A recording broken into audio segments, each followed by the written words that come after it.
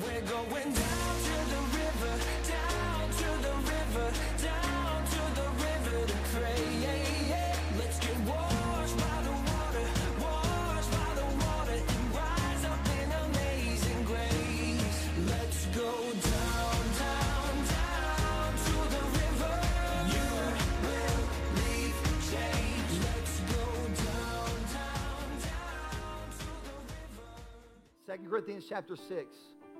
This is Apostle Paul's most personal letter to a church, expressing his heart and passion. False teachers had entered the church in Corinth, undermining Paul's message of Jesus Christ. The gospel was being diluted by Jewish teachers who were trying to put Christians back under the law of Moses. They also questioned Paul's kingdom calling and responsibility as an apostle of Jesus Christ. So Paul offers a defense of his life and ministry in the first 5 chapters, answering them successfully. He talks about triumph in Christ. How many knows that we've got a triumph in Christ? He talks about the ministry of the new covenant and being sustained by faith. Then in his final statement in chapter 5, he deals with the ministry of reconciliation. In other words, Paul was saying that each one reconciled by Christ should be involved in reconciling the rest of the world to Christ.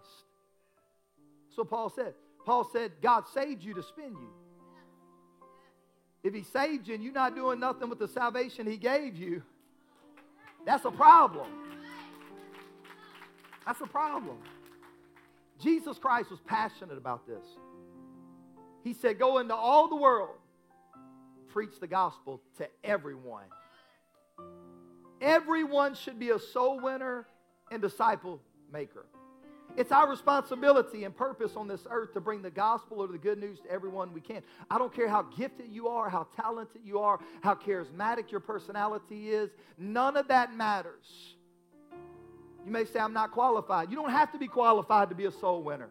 You don't have to be charismatic or gifted or talented. You just got to be available and be who you are to share the gospel of Christ. So Paul says we got to share the good news. But not all those in the church were doing that. And that's why in the first 2 verses in the 6th chapter, Paul carries on the instructions from chapter 5 concerning our calling and task as ambassadors. We're an ambassador. We speak for Jesus Christ on this earth. And we got to speak faithfully. So watch this, 2 Corinthians 6, 1 through 2. Working together with him, then we appeal to you not to receive the grace of God in vain. Don't receive the grace of God in vain. Don't ever take it for granted. Can I tell you what the grace of God is not? It is not a treadmill that we're supposed to run on and never go anywhere. You've got to move in the grace of God. It should take you deeper with God. Those who turn back from Christ show that their initial apparent reception of God's grace was not real but in vain, negating the cross in their life. Verse 2, for he says, in a favorable time, I listened to you, and in a day of salvation I've helped you. Behold, now is the favorable time. Behold, now is the day of salvation. Paul declares that the time of salvation has already arrived in Christ, and that God is ready to pour out his Spirit on every individual on this earth. Hear me today, the river. It's time to bring heaven to earth. We're running out of time and getting closer to the end. It's time for that outpouring that was prophesied in this word to happen right now in our midst. Does anybody believe it? I'm talking about an outpouring that's never been experienced before. So let me preach to you on this topic. Now until the end. Now until the end. God, I need you today. God, you've given me this word. It's in my spirit, God. I know you've called me to deliver this word to these great people, to awaken us, God. to get our attention, to let us know that you want to do something marvelous in our midst. I pray over every individual. God, help me to deliver your word with unction, with love, God, and with power. I ask it to be done in the name that's above every other name. Somebody shout in Jesus' name. Now, if you love him, give him a loud ovation and shout of praise. Hey, we love you, Lord. We love you, Lord. We love you, Lord. We love you, Lord. We love you, Lord. You may be seated. One can say that 312 Azusa Street, Los Angeles, California, was God's earthly address from April 1906 until November 1909. Heaven invaded earth so much that the Azusa Street revival was the only religious event ranked in the top 100 events in the 20th century by U.S. Today editors, along with the printing of the Gutenberg Bible and the First Crusade. In addition, Azusa was only one of the 3 top 100 events of the last millennium ranked by Time Life editors.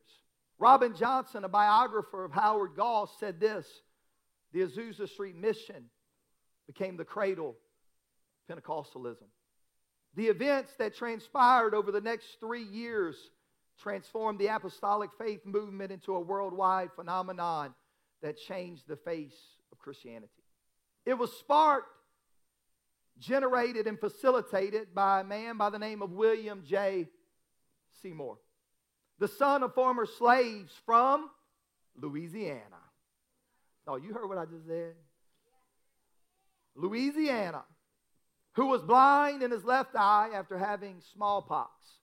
Let me just stop and say this. It does not take a church boasting 1,000 members to have revival. It does not take a church with a bank account with 6 figures to have revival. It does not take a church with an elaborate campus or well-manicured lawn, a well-manicured lawn to have revival. It does not take a church with eloquent preaching, well-orchestrated music, and talented singing to have revival. All of this is great, but are not the common denominator for revival. God said, I sought for a man to stand in the gap before me for the land. It takes one individual who is available and passionate through prayer and desires for God to show up to have revival. One individual that says, I want to have revival. I want there to be an outpouring of God's presence. I'm passionate about it. One individual. It only takes a tiny spark to ignite a fire. It only takes one individual filled with the Spirit of God to ignite others into becoming followers of Christ. Just give me one person that's radical enough to believe today, and you'll be the person that'll turn your community upside down, that will bring revival to your family, bring revival to your job and your school. Just one person that is radical about Jesus Christ and just believes that Jesus wants to do something special right now in our midst. William Seymour was that individual. Finally, someone started seeking out what was in the book. Religious ideology and customs wouldn't work any longer. They wanted what Jesus had promised to pour out and did pour out in the book of Acts, the Holy Spirit. Please understand me this morning. The real Pentecostal movement did not begin in the 20th century. It began in the first century. In the ancient city of Jerusalem, where we find the original well of the Holy Spirit would flow from an upper room, and it would flow into the river on a Sunday morning. Anybody? This is residual. This is authentic. This isn't muddy water. This is authentic straight from Jerusalem that flowed into this place. Now unto the end, to the ends of the earth. It's supposed to flow to the ends of the earth. John the Baptist, who had initiated a revival of spiritual fervor among the Jewish people with his fiery preaching of repentance, told the audience, he said, I'm baptizing you with water, but they've got one coming after me that is going to baptize you with the Holy Spirit and with fire. We still need to have fire in the church. There needs to be some excitement at the river on a Sunday morning about the Holy Spirit and the gifts of the Spirit and the power of God. It's Holy Spirit and fire. And in John chapter 14, the small band of disciples who followed Jesus heard him say toward the end of his ministry that it was expedient for him to leave. But when he did, he would not leave them alone. He would send the Holy Spirit who would come in a way that would guarantee the continuing presence of Jesus in the world that we live in even today. After the resurrection, Jesus gathered his disciples together and he gave them his final instructions. He did not give them a plan to build the church, nor did he offer them advice about how to win the world. He simply told them, you go to Jerusalem and you wait for that power that I'm getting ready to put on your life. And then when you get the power of the Holy Spirit, you'll understand how to build the church and how to bring the gospel to the world. He said, wait for an outpouring. And then it happened in Acts 2. The day of Pentecost had arrived, and it was fully come, and the Holy Spirit swept through an upper room as a rushing mighty wind, and it filled the house where they were sitting. Tongues of fire would begin to dance above each of them, and they spoke in tongues as the Spirit of God gave the utterance. It's in the Bible. Nobody made that up. It's not a denominational thing. It's a biblical concept. They prayed in an upper room, and the Holy Spirit descended upon them. The church Christ showed up to build was born that day. And these 120 believers who had run away during the crucifixion and denied being a follower of Christ would suddenly stand up and boldly proclaim this gospel. Simon Peter was a perfect example. As the crowd gathered to see what was going on, it was Simon Peter, the temperamental follower of Christ. The one who said, I don't know him. Christ? Who are you talking about? You know what I'm talking about. The one who turned his back on Christ. But now he's filled with the Spirit. And all of a sudden there's a boldness that comes over Simon Peter. And he steps up and he begins to preach to those that have gathered around from the outside. And listen to what he says, Acts 2:17. And in the last days it shall be, God declares that I will pour out my Spirit on all flesh, and your sons and your daughters shall prophesy, and your young men shall see visions, and your old men shall dream dreams. Hear me today. What happened in Acts 2 wasn't the ending. It was only the beginning of what God wanted to do from the upper room all the way till he gets ready to come back for his church. Now we have a promise that there'll be an outpouring from now unto the end. We also witnessed the gospel message. Acts 2:38, Peter replied to them when they said, what do we need to do? He replied, repent, be baptized, every one of you in the name of Jesus Christ for the forgiveness of your sins, and you shall receive the gift of the Holy Spirit. The center of the book of Acts is the gospel and the empowering of the Holy Spirit. And they went forth and preached everywhere, the Lord working with them and confirming the word with signs following. There needs to be signs operating in the church. However, as the church turned the corner into the 2nd century, there appears to be a suspension of the Spirit's dynamic because the order of man replaced the order of the Spirit. And the result was a break in the flow of heaven's power flowing into the church. People no longer allowed the Spirit of God to move. They shut it off. Most like you turn a water faucet off. They went and just turned it off and said, we don't want that. We want logic above faith. The ending of the gifts and the miraculous was not the result of the stopping of a dispensational time clock, but the product of having lost touch with the dimension of another realm. The realm where God lives, the realm of the Spirit, the realm of faith. Then the arrival of Constantine in the 3rd century brought the succeeding secularization of the church. The breach was completed. The church was set adrift in an ocean of legalism, formalism, and traditionalism. But finally, someone showed up with the courage to open this book and say, I'm tired of what everybody else is telling me. What is in the Bible? Because if they experience it in the Bible, I want to experience it in my life. And I've got the courage to say today, I want to know what's in the book. If God wants me to have it, I want to have it. Listen, I'm not about all this denominational, argumentative stuff that goes on in our world. Well, I'm Baptist, I'm Presbyterian, I'm Catholic, I'm Pentecostal. I'm not into all that. I want to know if it's in the book and it's for me, I want it. That's what I want. Take everything out of the equation. If it's in the book, I want it. I want it. I want it. If he wanted me empowered, I want to be empowered. If he wants me to be a tongue talker, I want to be a tongue talker. I want it. If it's in the book, I want it. I'll spend my life. Listen, what you don't know about me, and I've got to hurry because I've got a lot to say, and I'm not going to leave this pulpit until I say it all, and I'm not going to apologize for that. Well, y'all don't know about me. I married a Pentecostal. My Lord.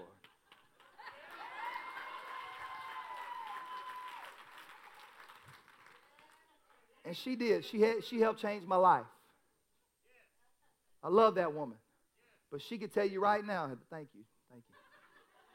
But she could tell you right now that there came a point in my life to where I said, I don't need your religion, and I don't need your dad's religion. I don't need your mom's religion. I want to know, what does the book say? And if the book says it, I want it. I bought the truth, and I'm not going to sell it. You can't get it from it. It's not for sale for any. I bought the truth. I don't care. I don't care. I don't care. Well, preacher, that's not good terminology. I don't care. I bought it. I bought into it. I've seen it. I'm not letting it go. I'm not letting it go. I'm not letting it go. I'm not letting it go. Listen, my mom and dad, they told me they was great people. They said, baby, you go to church wherever you want to go to church. They told me that. But something got a hold of my heart. And I began to open this book, and I said, I don't want to know it because everybody else is telling me it. Because Pentecost people got a lot of wrong in their life too.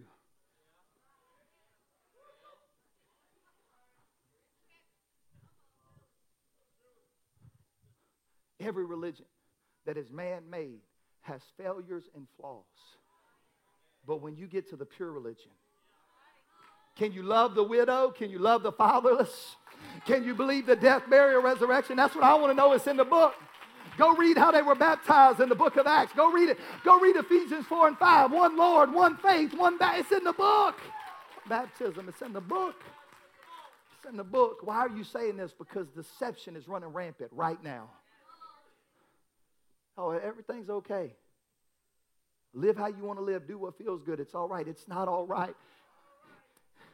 Listen, this Bible is not a democracy. I don't get to make the rules. I don't get to do it my way. There's a king. And if the king said it, where the word of a king is, there's power. If the king said it, then that's what I got to do. I'm obligated by that in the kingdom of God. One man, Charles Parham, said, you know what? If it's in the book, I want it. That's not Wyatt Earp. My boy, he looked like he just rolled off the set of Tombstone. Where's Doc at? Oh, there he is. There's Doc Holliday. Can't make this stuff up. I'm telling you, I can't make this stuff up. I tell everybody everywhere I go, we got a Doc Holliday in our church. There ain't no way. I'm telling you. Brother Gov looked like this for a little while.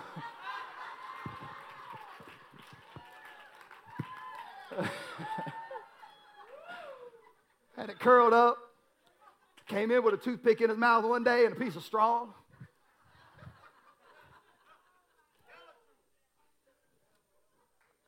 Y'all keep on. I ain't going to get done with this message. Charles Parham. He said, you know what? I've had enough. I want to know if the Holy Spirit was for them, is it for us? He led a Bible college in Topeka, Kansas. And there his students had determined the baptism of the Holy Spirit was evidenced by speaking in other tongues. And in a prayer meeting in early 1901, the students received the baptism of the Holy Spirit. And the apostolic faith message was received and spread in that general area. Can I tell you, the Bible says if you'll seek it, if you'll seek after him, you'll find everything that he has for you in your life. Don't stop. Don't let anybody else tell you to stop. You keep opening the book. You keep going after what God has for you. He started receiving the Holy Spirit. And through some contacts in the Houston area, Parham sought to establish a work along the Texas Gulf Coast. There he met William Seymour. Seymour listened and learned about the Holy Spirit from Charles Parham, who preached in a suburb of Houston called Pasadena in Texas. Now watch this. Seymour sat outside the sanctuary and listened to Parham teach through a crack in the door. You know why? He couldn't go in and sit with the congregation because of his color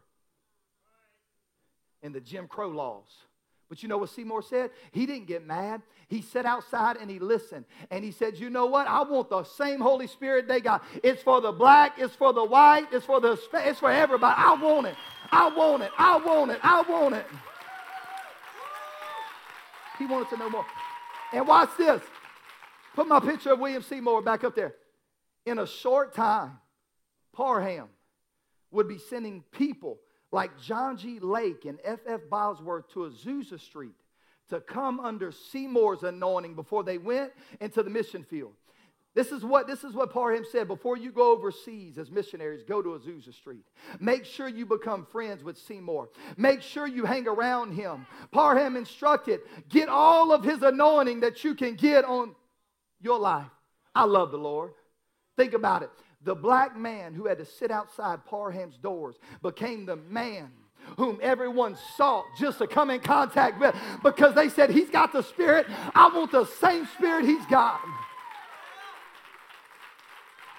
And the world, watch this, the world came to Azusa Street.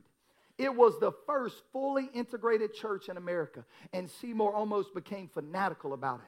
When he would come down from his apartment above the church, if 20 or more of the same color were sitting together, he had split them up. He wouldn't tolerate it. He said, we are to be one in the Lord. And historian Frank Bartleman said this, the color line was broken at Azusa Street by the blood. And in 2022, we need the color line to be broken by the blood. There's no place for racism and bigotry and hatred in the church. There's no place for it. There's no place for it. There's no place for it. It's got to go. If we're going to have heaven on earth, it's got to go. There's no place for it. Watch this. If we want heaven on earth, we need the imagery of heaven on earth. You know what the imagery of heaven is? Revelation 7 and 9. A great multitude that no one could number, from every nation, from all tribes and people and languages, standing before the throne and before the Lamb, worshiping and praising and magnifying and glorifying God. We need to be united by the blood of the Lamb, working hand in hand to pull out as many people from the traps of the enemy as we can. Every soul matters. Nobody left behind from now until the end. Now until the end. Now until the end. I'm reaching. I don't care. I don't care about their ethnicity. I don't care about it. I'm reaching for them. Every soul matters. In the parable in Luke 10, a priest and a Levite had run into an unplanned ministry opportunity when they found a man who had been beaten, robbed, and left for dead. Yet they ignored him, and they walked on the other side of the road as far away from him as they could get. But then a Samaritan came along. The Jews' hatred of the Samaritans had historical roots. When Assyria conquered the northern kingdom of Israel, many Israelites were exiled from the land, but some were left behind. Then the Assyrians brought many captives from other lands to Israel. And as a result, many Jews intermarried with the Assyrians. And the Samaritans of Jesus' day were descendants of those intermarriages. And the animosity between Jew and Samaritan was strong. Nevertheless, when Jesus gives the parable in Luke 10, he doesn't give praise to the Levite or the priest.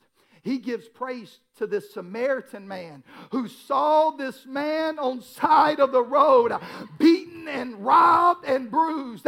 And the Samaritan man, those that others looked down on, showed up and began to bandage up his wounds, picked him up and took him to a place to where he could receive care. Jesus chose to use a despised and rejected person to make his point, proving that broken people need someone to show them compassion and give them life. You know what we got to stop saying? We got to stop telling everybody, look, I'm praying for you and I love you. I need some action behind that prayer and that love. Right now in our world, they don't need to just hear I'm praying for you. They need to hear, how can I help you? I want to put some action with my prayer. How can I lift you up? How can I bandage your wounds? What can I do to help? Now unto the end, the church should be a place where wounded people can come and receive love and life. We've got to love everybody, even the sinner, because we all sinners saved by grace. Listen, if you don't love sinners, you can't love yourself. Got to love sinners. Now, we despise sin. That's biblical. And I got to get into that too a little bit. I got a whole lot to cover, but I've got to hit on that. We despise sin. We love everyone, but we despise sin because sin is sin. And we've got to address it biblically, especially in 2022. And you can hear me, and you can hear me clearly. We will not give in to this cancel culture that cancels anyone who doesn't kneel at the altar of prevailing political passions. Lizzie Troughton, a legal advocate in London who specializes in protecting family life and religious freedom, said this: we're not just facing a free speech crisis, we're canceling Christians. And she ended her article with these words: Christianity has had too long of a positive influence in our land for us to let it be unlawfully canceled by people who take offense or simply dislike it. We've got to stand right now for what's biblical. As a matter of fact, we're called to stand and come out from among them and be ye separate, saith the Lord. And if the word offends you, I'm sorry. You'll just have to be offended. I'll share it with love, but the word is the word. I can't change it. You can't change it. Nobody can change it. Offense and counsel culture are a sign of the end time. Matthew 24, 10 through 12. At that time, many will turn away from the faith and will betray and hate each other. 2022 right now. And many false prophets will appear and deceive many people because of the increase of wickedness. The love of most will grow cold. Hear me today. Everybody in this building has a mistake.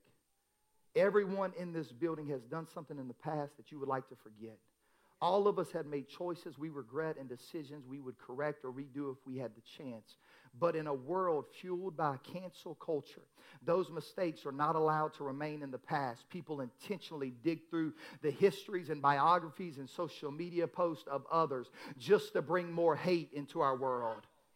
But as the church, we can't do that. We're called to forgive. We're called to forgive, and we're called to love. We can't become a part of cancel culture. 2 Timothy 3, 1 through 5. But mark this. There will be terrible times in the last days. People will be lovers of themselves, lovers of money, boastful, proud, abusive, disobedient to their parents, ungrateful, unholy, without love, unforgiving, slanderous, without self-control, brutal, not lovers of the good, treacherous, rash, conceited, lovers of pleasure rather than lovers of God, having a form of godliness but denying its power, have nothing to do with such people. Do you remember Narcissus from Greek mythology? According to the legend, Narcissus was a hunter who was extremely handsome. Women constantly fell in love with him, but he rejected their advances and disdained all who tried to approach him. He couldn't find anyone to fall in love with. But one day, Narcissus came to a clear pool in the middle of the woods. He saw his reflection and immediately fell in love with his own face. However, when he realized what was going on, that he hadn't encountered another person, but only himself, he took his own life in a burst of despair. And that's the origin of our modern word narcissism, the excessive love of self.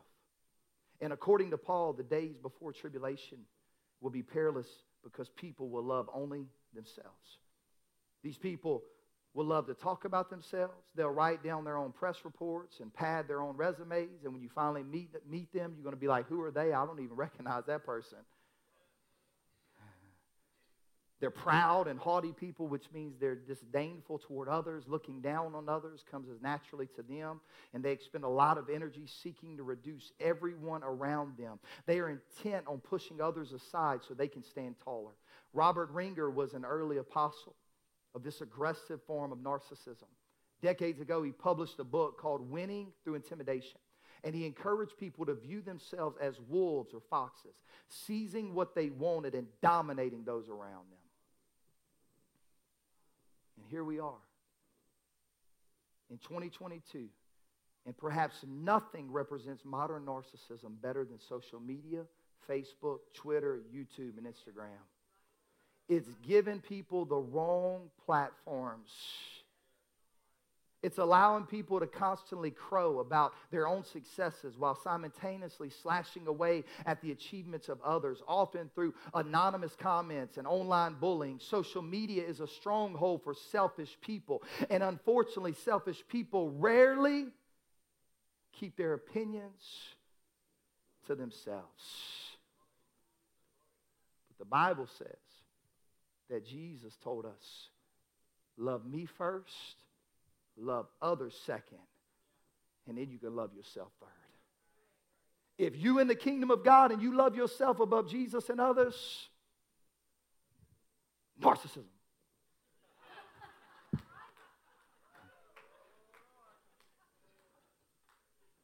Listen, if you show up here and you can't hug on anybody or shake their hand and tell somebody else you love them, but you go sit down waiting on somebody to come shake your hand, it's got to go. It's got to be him first, God.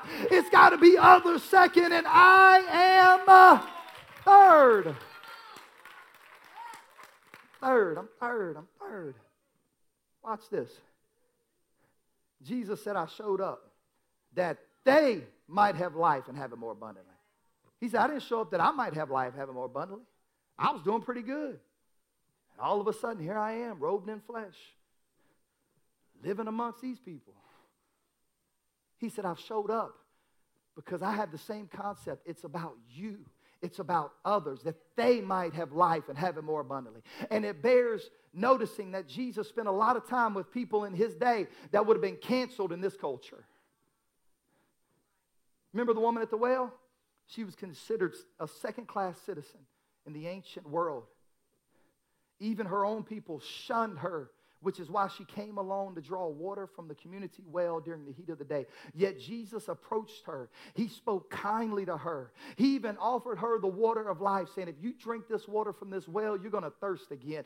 But if you drink this everlasting water that I showed up to bring you, you will never thirst again. Jesus healed lepers who were untouchable according to the law. He welcomed sinners who were despised. He blessed children that others tried to push away. He expressed compassion for a woman taken in adultery. And he accepted the worship of a woman criticized for pouring perfume on his feet. He touched the eyes of the blind and the ears of the deaf. He caused demons. He cast out demons from the violent. And during his final hours, he comforted a criminal nailed to a cross beside him. After his resurrection, he reassured a doubting disciple and reestablishing the one who denied him. Jesus had no place in his heart for the cancel culture, but he was a wonderful demonstration of the love of God, and the church has to be a resemblance of that same love. We can't lose our heart for people. I've got bandages here today. I'm looking for somebody to help and to lift up and to tell them you can make it. Now unto the end. Now unto the end. You know what I'm doing? I'm carrying bandages everywhere I go. Because it's about others. Humility will lead to demonstration. Just an earthen vessel that this treasure has been placed into. In this book I'm reading, the true stories of the miracles of Azusa Street and beyond. It says that Seymour would pray with a box over his head. Then he would take the box off when directed by God, get up and do what God told him to do. And this apparent act of humility led to mighty power. When he removed the box, they said that he would walk to people in the house that were in wheelchairs, that was brought from hospitals on cots. It says that William Seymour would walk to where they at and say, get up out the wheelchair and be healed. Get up off the cot and be healed. And it says all of a sudden people are carrying their hospital bed out of Azusa Street because one man said it's about others. I'm humble enough to say it's about others. Eyewitnesses explained, they said it was baffling. People were just getting up out of wheelchairs and cots. Now I know what you're thinking, preacher, is that even biblical? Acts 5:15 through 16. As a result, people brought the sick into the streets and laid them on beds and mats so that at least Peter's shadow might fall on some of them as he passed by. Crowds gathered also from the towns around Jerusalem, bringing their sick and those tormented by impure spirits, and all of them were healed. If that happened in there, if he's the same yesterday, today, and forever, why can't it happen right now in the midst of everything going on? Acts 19 and 12. The Apostle Paul said that even handkerchiefs and aprons that had touched him were taken to the sick, and their illnesses were cured, and the evil spirits left them. Seymour had the boldness to seek what was in this word. And because he sought what was in this word, the glory of God inhabited this former warehouse in Azusa Street, releasing creative miracles. They say, I'm reading a book about actual witnesses that seen this. They said this, they said 7 days a week for 3.5 years, missing limbs grew out where there were none. Eyeballs filled in empty sockets. Cancerous growths fell off and lives were restored as the glory of God filled the building. I'm ready. The Bible says that there will be another outpouring just like this. I'm ready. I'm ready.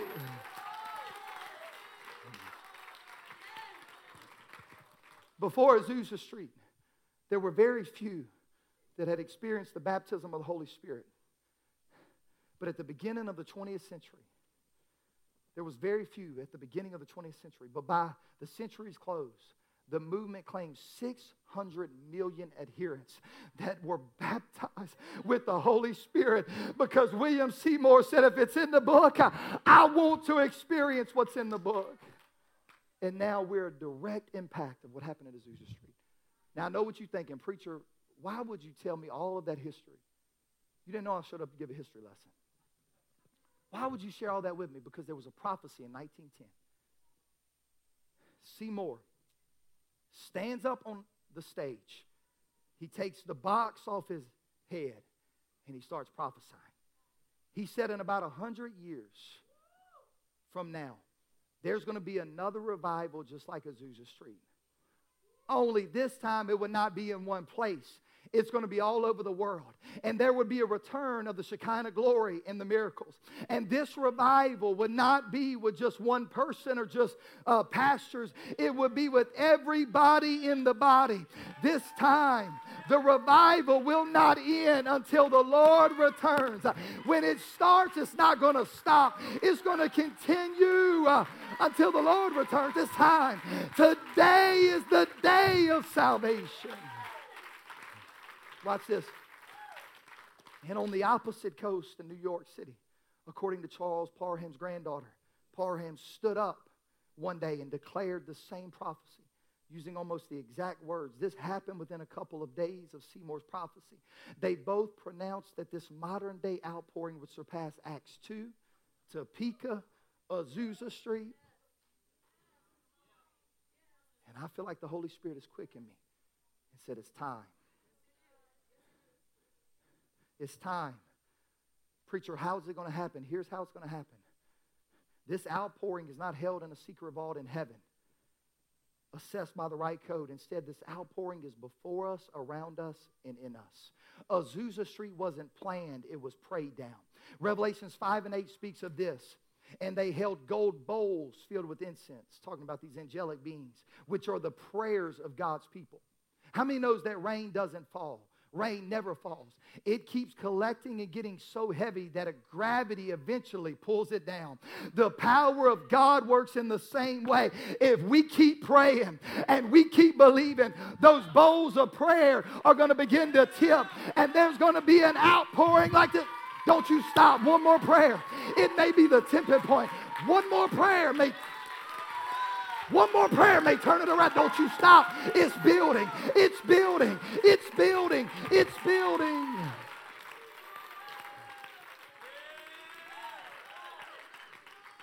Let me finish. I usually would stop right here, but I've got to give you what God has told me to give you. Now until the end, I'm going to pray. And I'm going to believe. And I'm hoping that one of those bowls just tips over and tick fall. And that people start coming into this building. I hope they sign themselves out of North Oaks Hospital.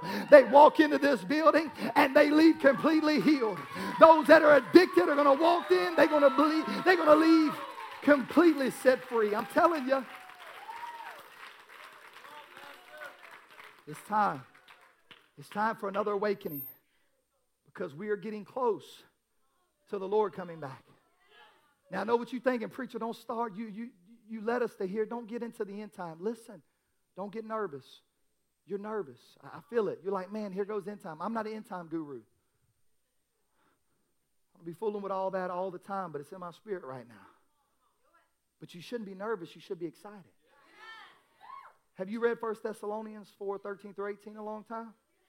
Brothers and sisters, we do not want you to be uninformed about those who sleep in death, so that you do not grieve like the rest of mankind who have no hope. For we believe that Jesus died and rose again. And so we believe that God will bring with Jesus those who have fallen asleep in him. According to the Lord's word, we tell you that we who are still alive, who are left until the coming of the Lord, will certainly not precede those who have fallen asleep. For the Lord himself will come down from heaven with a loud command, with the voice of the archangel, and with the trumpet call of God, and the dead in Christ shall rise first. After that, we who are still alive and are left will be caught up together with the Lord. That's called the rapture. Somebody needs to preach again on the rapture.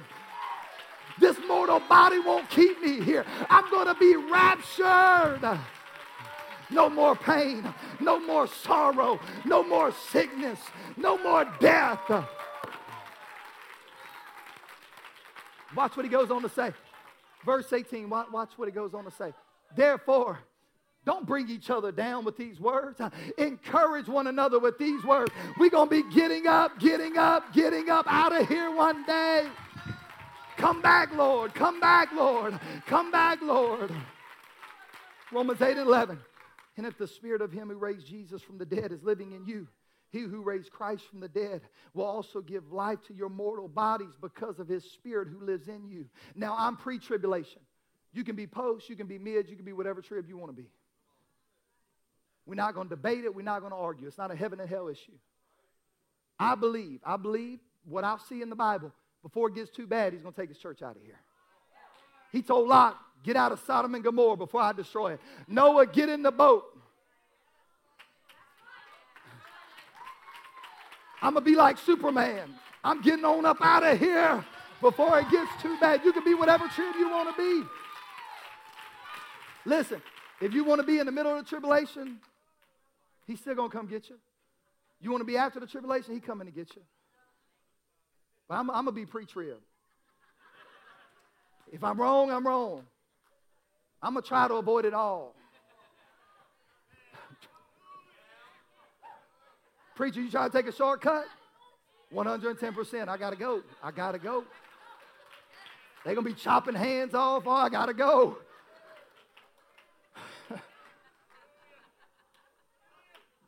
Be walking in this pulpit. Praise the Lord. Okay, I got to go. But watch this. We don't know. He said no man knows the day or the hour, which I come back. But during the last week of his life, the Lord Jesus left the temple in Jerusalem. He went with his disciples. He hiked down the Kidron Valley and climbed to the top of the Mount of Olives.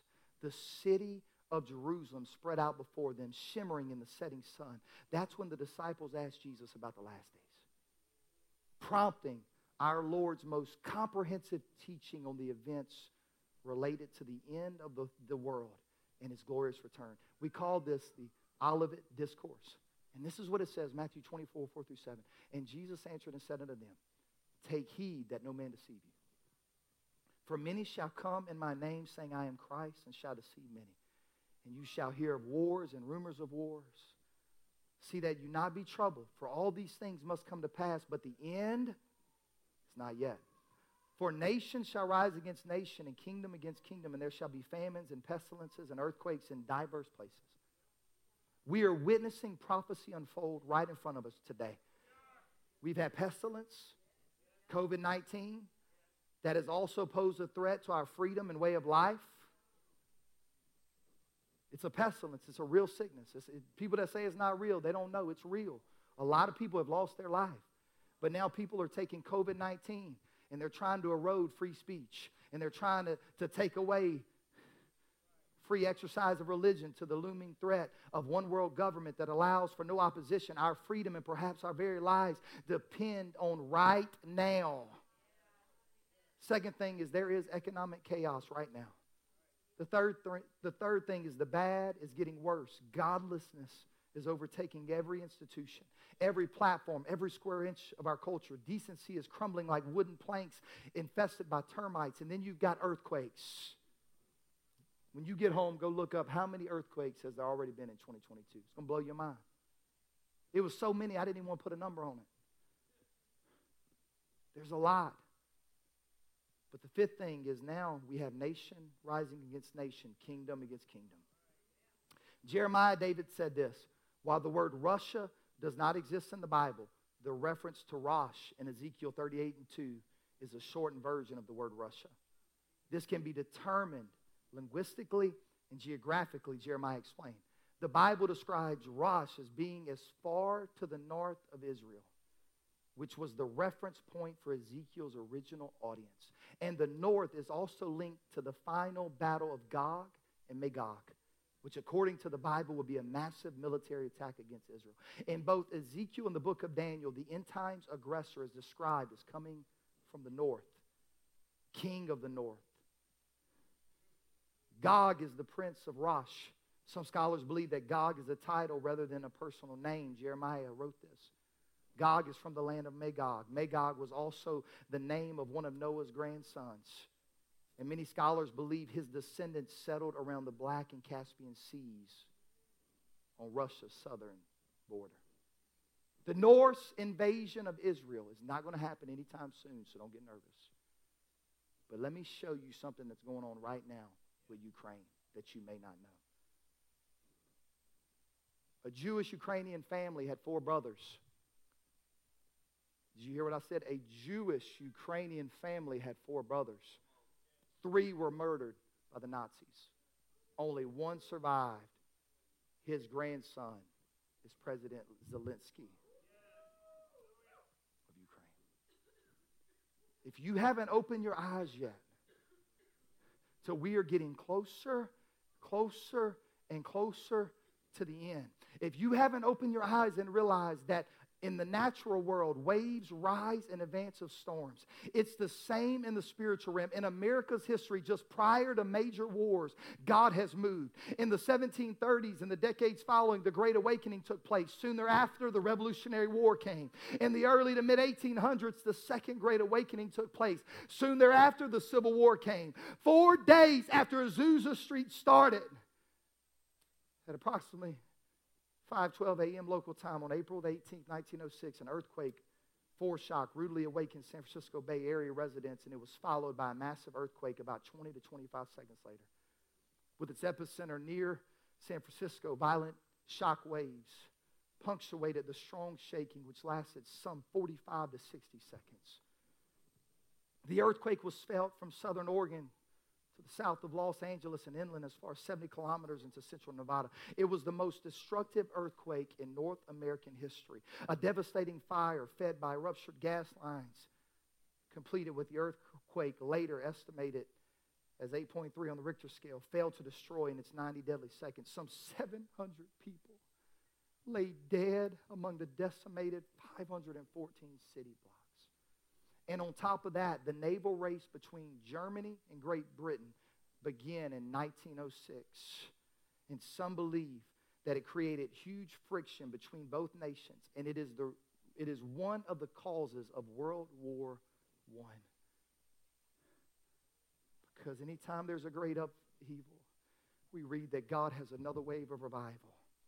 And I've come to tell somebody today, do not let your heart fail from fear. You've got to pick up your faith. You've got to lift your eyes to the hills. Don't look at all the doom and the gloom. Lift up your eyes and say, I'm ready for the next wave of revival.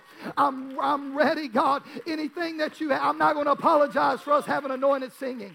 I'm not going to apologize for us having lingering altar calls. I'm not going to apologize for us having anointed preaching. We've got to have much of the Spirit of God. There's a wave. There's a wave. There's a wave. Musicians, you can come. I will not. Listen, I'm a trumpet, not a flute. I'm supposed to wake people up, not lead them to destruction. I'm not. I'm supposed to give people hope. I'm supposed to tell them there's another wave, and the enemy wants us so nervous about the end time that we miss the wave of revival. We've got to open our eyes and say, we're going to pray, we're going to believe, we're going to operate. There's a prophecy going on right now. Behold the now. We're racing the clock. Tick, tock, tick, tock, tick, tock. We're racing the clock. And it's laughable to think that there's a generation spending all their time on tick, tock.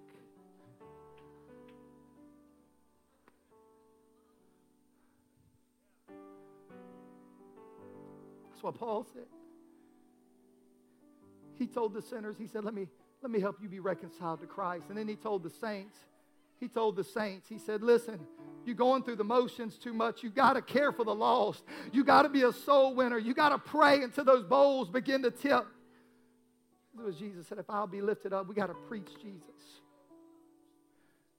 It was the prophet T.W. Barnes before he passed away. He said it will happen again. He said, a fire will fall from heaven. Gifts will be spilled like diamonds on those who are discerning. And revival fires will once again spread around the world in anticipation of the final coming of the Lord. Harvey Shearer had a vision in the 1900s, a vision of heaven. And there he saw angels around Jesus. One of the angels hurriedly raced over to a desk where a large book rested. And the angel wrote something in the book and then picked up an armful of bundles and came down to the earth. Shearer said that he landed about a half a mile from where he was. He said when the angel hit the earth with his armful of bundles, that a great fire began to break out. And that legions of devils begin to race as far away from they can get from the fire. Brother Shearer concluded that what I saw was revival sent from heaven.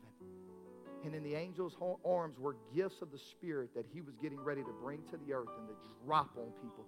And he said when these gifts were dropped, immediately every demonic spirit of oppression and possession and control began to spread. So preacher, what do we do? I'll tell you what we do. We practice Colossians 1 and 28. We preach him unto the end. We preach Jesus unto the end. We tell people, hey, look, time's running out. But let me tell you about a Savior that loves you to change your life. I'm not going to focus on the bad. I'm going to focus on the good. Let's stand. We're going down to the